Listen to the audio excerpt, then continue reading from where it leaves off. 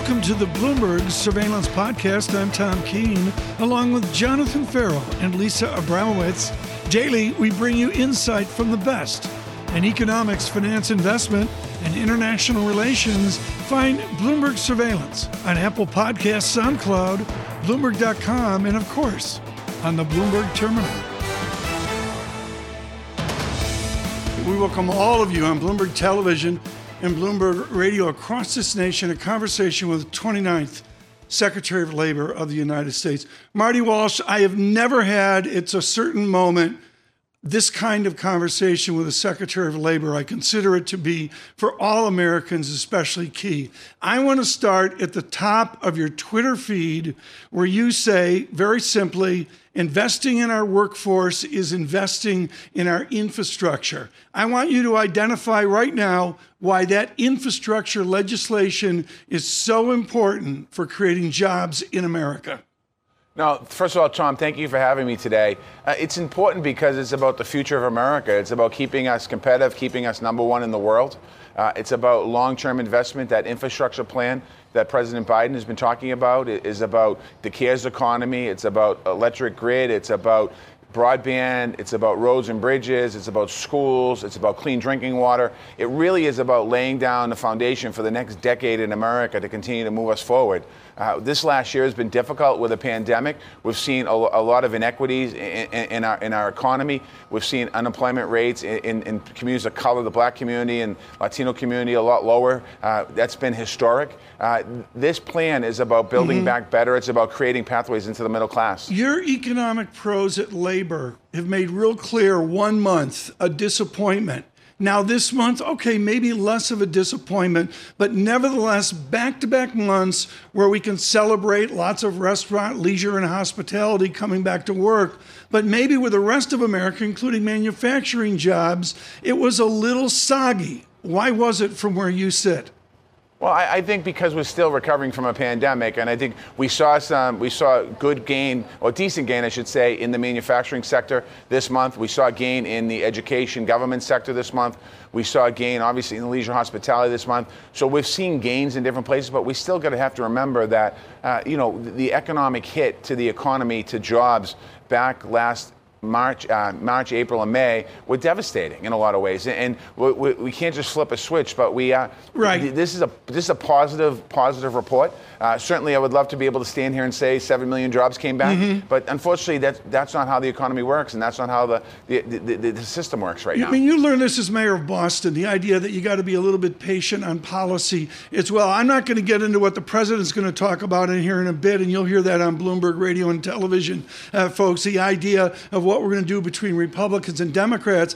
I want you to talk about your responsibility, which is a better wage. So many Americans before the pandemic, in the pandemic, haven't seen that better wage. Can you say you see wage growth now? We saw a little bit of wage growth this month, and that's encouraging. And I think that we need to continue to see, hopefully, wage growth as we move forward. That's also part of the American Jobs Plan. That's part of the president's economic plan to create opportunities for people to get into the middle class. And that's a good thing. I mean, we saw it with the pandemic unemployment, lots of people talking about the unemployment rate, people not going back to work. I don't necessarily agree with that. But what we want to see is as people get off unemployment, right, as people get back to work, they have opportunities to earn more money. Marty Walsh, long ago and far away, it was a matter of 10 or 20 years ago, you were with Laborers Union Local 223 in Boston. You live the union model. There's a lot of people out there, Republicans and even some Democrats, they're afraid of the union model. They're afraid of what President Biden speaks about the atomization of the American labor economy and a need to get back to something that you actually lived as a young adult. How close are we to getting back to what you lived, a better union America? Well, I think we have a ways to go, but we're working towards it. The labor movement certainly is more popular when you poll it. Labor movement stands for supporting workers and advocating for good wages and benefits and moving forward. And people shouldn't be afraid of the labor movement. The labor movement, we need to make sure that the labor movement works with businesses. As mayor of the city of Boston, as the head of the building trades in Boston, as a worker, as a state representative, I always felt collaboration was important. And I think having these conversations as we move forward, right. No, we shouldn't be looking, business shouldn't be identified as bad. Labor shouldn't be identified as bad. We should be talking about how do we move our economy forward together. But Marty, entrepreneurs entrepreneurial America, and some would suggest it's more GOP-based. I don't know if that's true or not, but I would respectfully suggest that entrepreneurial America is scared stiff of the rising wages they see right now. How do you respond to self-starting small business in America? I mean, I think we have to tell people, the entrepreneurs in America, you need to help share the wealth. You need to make sure that your employees that work for you are treated fairly and paid respectfully, because they're the ones that are making sure the product or whatever you're doing are carrying it forward. And there's nothing wrong with making sure that American workers are paid a good wage for a good day's pay, good day's work, I should say. That's what we should be doing. Let's go to the economics of those two schools on the Charles River then. It's real simple. That fair share has got to come out of higher prices, revenue coming in from the consumer, pricing power in that, or it comes out of a margin compression and a loss of profits. What does the Department of Labor of President Biden advocate? Are we going to see higher prices, or are we going to see margin compression? I think when the president's talking about is making sure that we create fair opportunities for everybody, and I think that those conversations are still to be had. I don't think it has to be one or the other. Fair. Tell me about labor policy here. You've been there for long enough to get the curtains done. I believe you've got a Boston Red Sox motif on your curtains at Labor. That's fine. But I want to know what the Walsh plan is at Department of Labor. We're still working through it, still moving forward. You know, I've been here now, this is my third jobs report, and I think my 10th week. So we're working on how do we continue to support American workers in different types of policies, and how do we support American workers. I've spent a lot of time going around this country, talking to business, talking to workers, talking to people, and we'll continue moving forward in those different conversations. We don't have a plan to lay out to you here today on TV, but certainly we're working forward to make sure that everyone is treated fairly. I want you to, this is to a Democratic congressman of Oregon who's seen his easy wins of years ago become much closer races in Oregon. When you go into a district that's close, where it's Democrats and Republicans right on top of each other, when you go into a district like that, how do you speak to small business, and how do you speak to entrepreneurs trying to get business going even with these rising wages? Well, quite honestly, I've been talking about the American Jobs Plan and the impacts of the American Jobs Plan. The American Jobs Plan is not a plan just for workers. It's a plan for America. And there are benefits in this plan for everyone. There's a plan for entrepreneurs, for small businesses, large businesses, main streets, back streets, workers. It really is a plan about keeping America very at the forefront of competition in the world. And that's what I talk to people. And when you get a chance to talk to them about it and the different aspects of the plan, everyone loves something in the plan, whether it's broadband access, energy, clean drinking water, new schools. Right. Everybody loves something in the plan. So it really is talking about, this plan, the American Jobs Plan, is not a Democratic plan. It's not a Republican plan. It's a plan for America. And hopefully we can get back to having those conversations in this country. I want you to speak for Janet Yellen this morning. The president went big yesterday and moved the corporate tax down to 15%. What do you, Secretary Yellen, and the president need to see from the Republicans now in this infrastructure debate? Well, hopefully we can. We're definitely seeing conversations happening. We're definitely seeing negotiations happening here. The president made it very clear from the very beginning that he wanted this bill to be worked on by all sides, and he intended to have people sitting at the table with him. He has done an amazing job with that. I am talking to all sides as well. I'm talking to Democrats, Republicans about this bill. And I think that we're seeing, I don't want to say progress yet, but we're definitely seeing movements in the right direction as far as this major piece of legislation, infrastructure legislation for our country. Secretary Walsh, thank you so much for joining Bloomberg. Worldwide on radio and television, this is Bloomberg.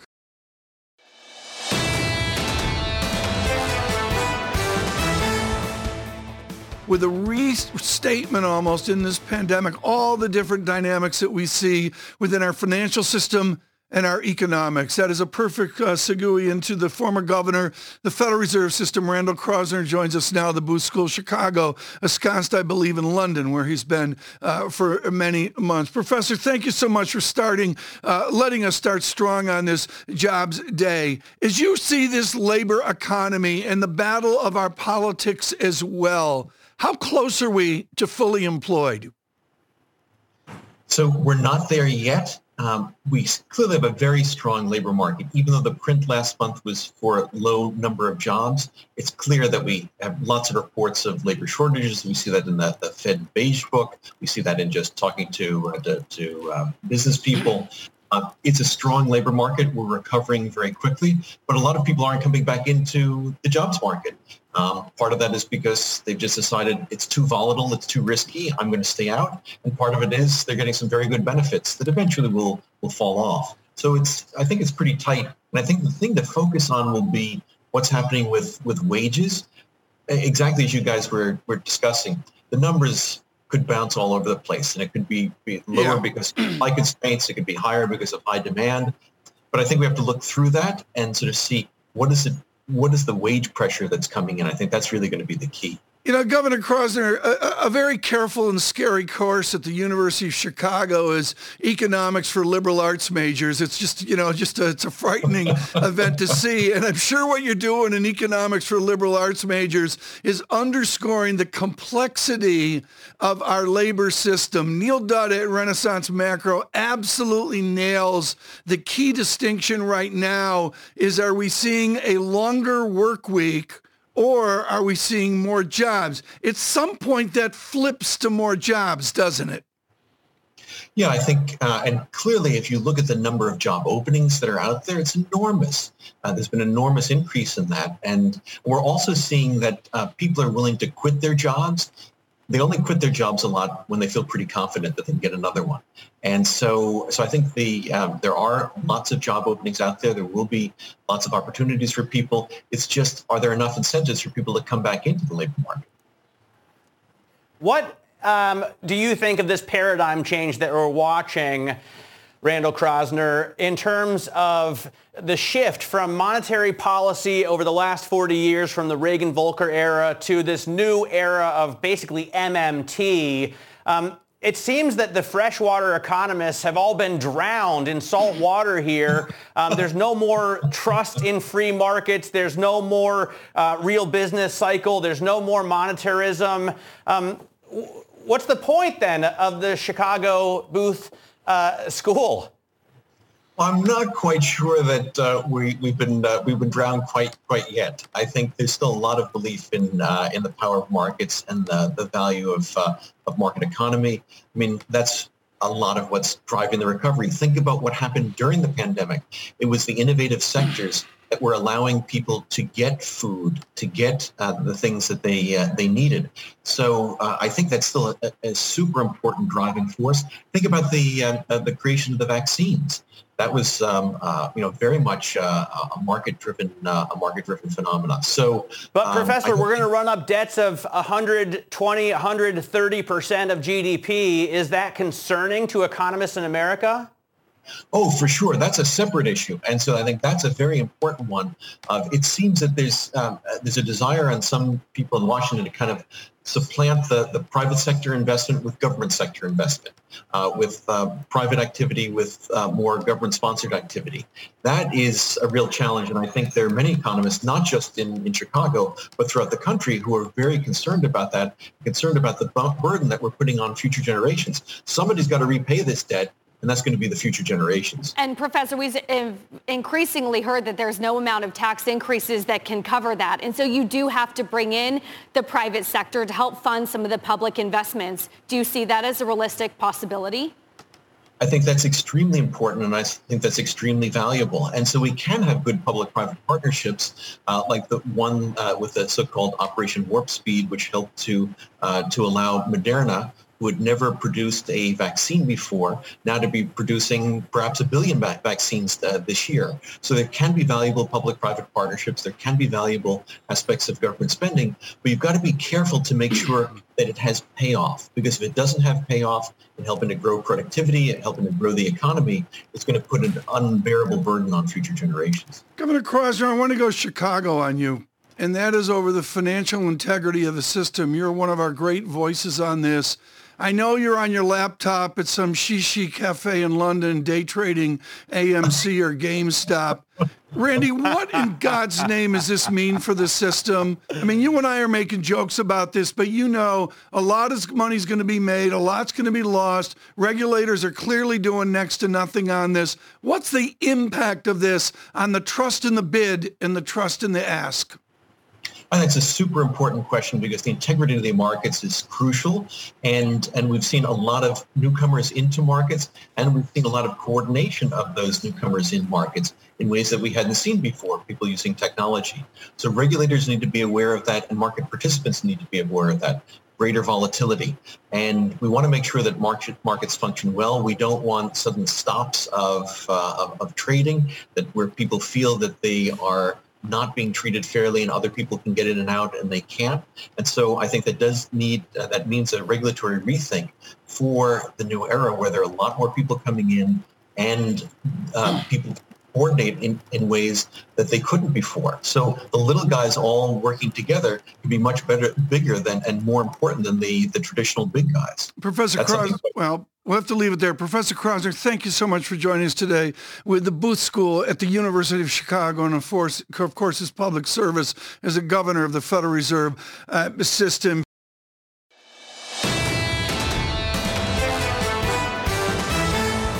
David Jones with us to begin this hour, this Jobs Day hour, with Bank of America Securities and their global investment strategist. But much more, David, I want to talk about your tour of duty at the Fed and then at the International Monetary Fund. You wrote many things on tapered tantrums. Is the tantrum to come anything like what you wrote about years ago at the IMF? Well, the thing about tantrums, of course, is that they are unexpected by their very nature. Our belief is, and the work that we did at the IMF, and even at the Fed, of course, we were obviously very concerned with these issues.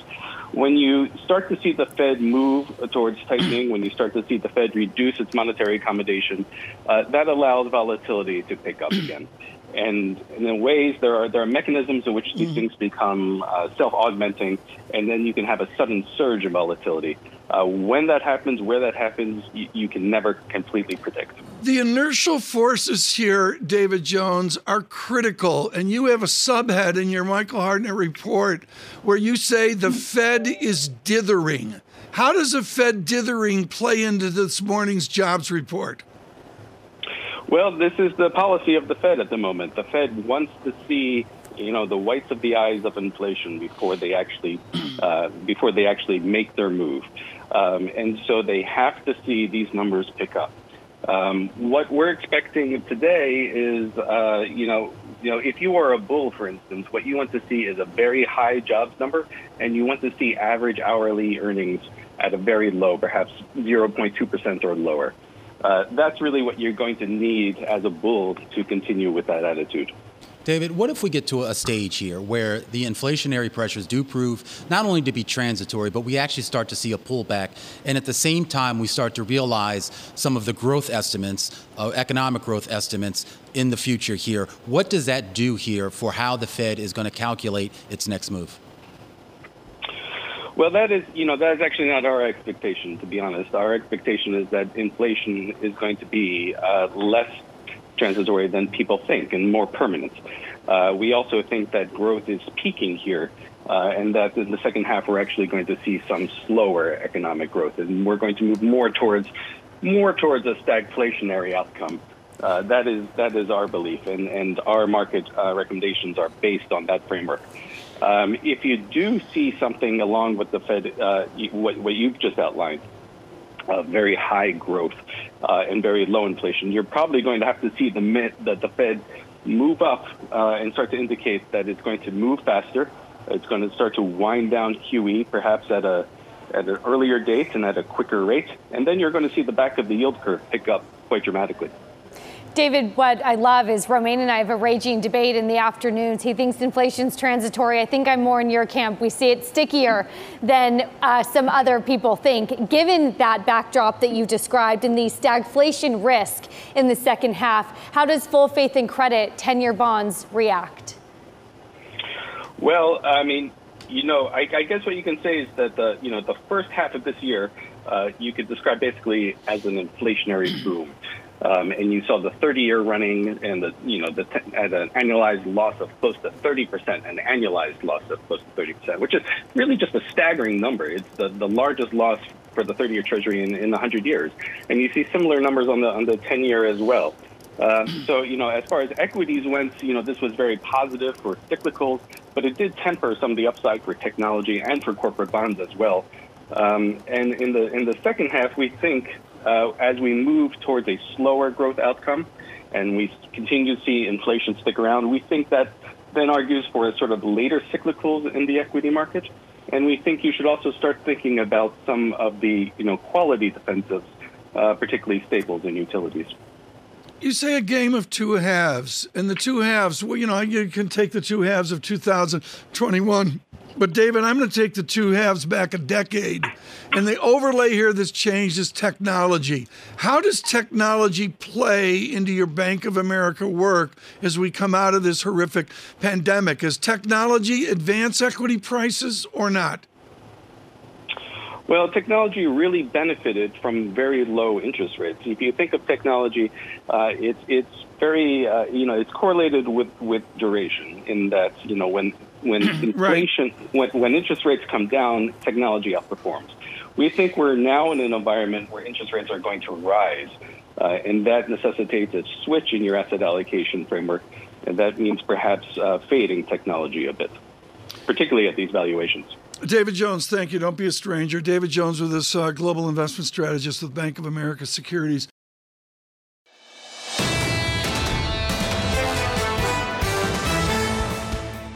The 10-year yield has barely moved 1.6267%. That's a good segue into Jeffrey Rosenberg with BlackRock, portfolio manager of their systematic multi-strategy fund. Jeffrey Rosenberg, what I see here on the calculus of your Carnegie Mellon is forget about the y-axis, which is where the financial media is. What really changes with these back-to-back labor reports is our guesstimates along the x-axis. How does your x-axis change as you look out into 2021 and into next year? Tom, it's a really difficult headline number to forecast, right? There was very wide range estimates. And I think the news here on this payroll report is that you're seeing signs of the supply side constraints to the labor market. And you're seeing that in some of the headline numbers. You're seeing that in some of the industry numbers. And importantly, go back to the conversation you had a minute ago on average hourly earnings. Despite a likely mix shift that should have otherwise pushed average hourly earnings downward, we're seeing that increase. And it is a similar story to what we saw in April in that average hourly earnings figure before. So for a long time, we've ignored these figures because they've been very distorted by the mix shift. The fact that you're seeing the increases in spite of the mix shift is really going to feed into this narrative of supply side constraints pushing up wages. The push up in wages will fuel and continue the debate on whether transitory becomes more permanent because it flows into wage expectations. That's to be seen, but I think that's the really important news out of this report today. Jeff, that's exactly where I want to go. Wages aren't transitory. They're stickier. Once you raise a wage, it's harder to cut it than it is to raise it. So you're going to keep it there if you're an employer, I believe.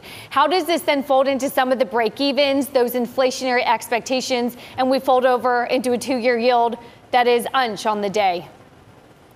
Yeah, look, the short-term reactions are parsing the headline, slightly disappointing number versus some of the wage numbers. But the longer-term dynamic is, not only are wage increases sticky, but wage increases is what helps to maintain your real purchasing power, right? And maintaining real purchasing power is how companies can afford to get passed through. So for the decades in which we heard about the inability to pass through price increases to the final end consumer, now you're seeing possibly, and this will be the debate, possibly a loosening in that dynamic that will feed into this debate around transitory versus permanent. But it's an important contribution to that debate from today's report. So for those folks in the market that are trying to sort of price this out going forward here, Jeff, I mean, we saw earlier in the year there seemed to be pretty broad conviction here about the pace of monetary policy,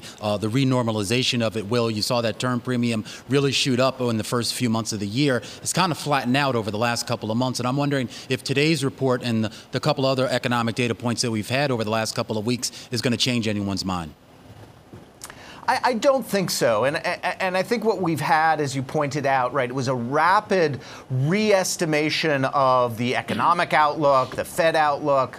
That flowed through the report, through the market. And now we're seeing a much stronger consolidation. The next phase is really the movement towards the impact on tapering. I think if you look at the totality of today's report, I don't think it really changes the market expectations on the trajectory of that. We'll see some signaling of that to June. Mostly it's the end of year into 2022 kind of expectation around tapering. And nothing in today's report really changes that timing. Jeff Rosenberg, I've got to go to the obvious that pros are looking at, which is the ocean of cash that is out there.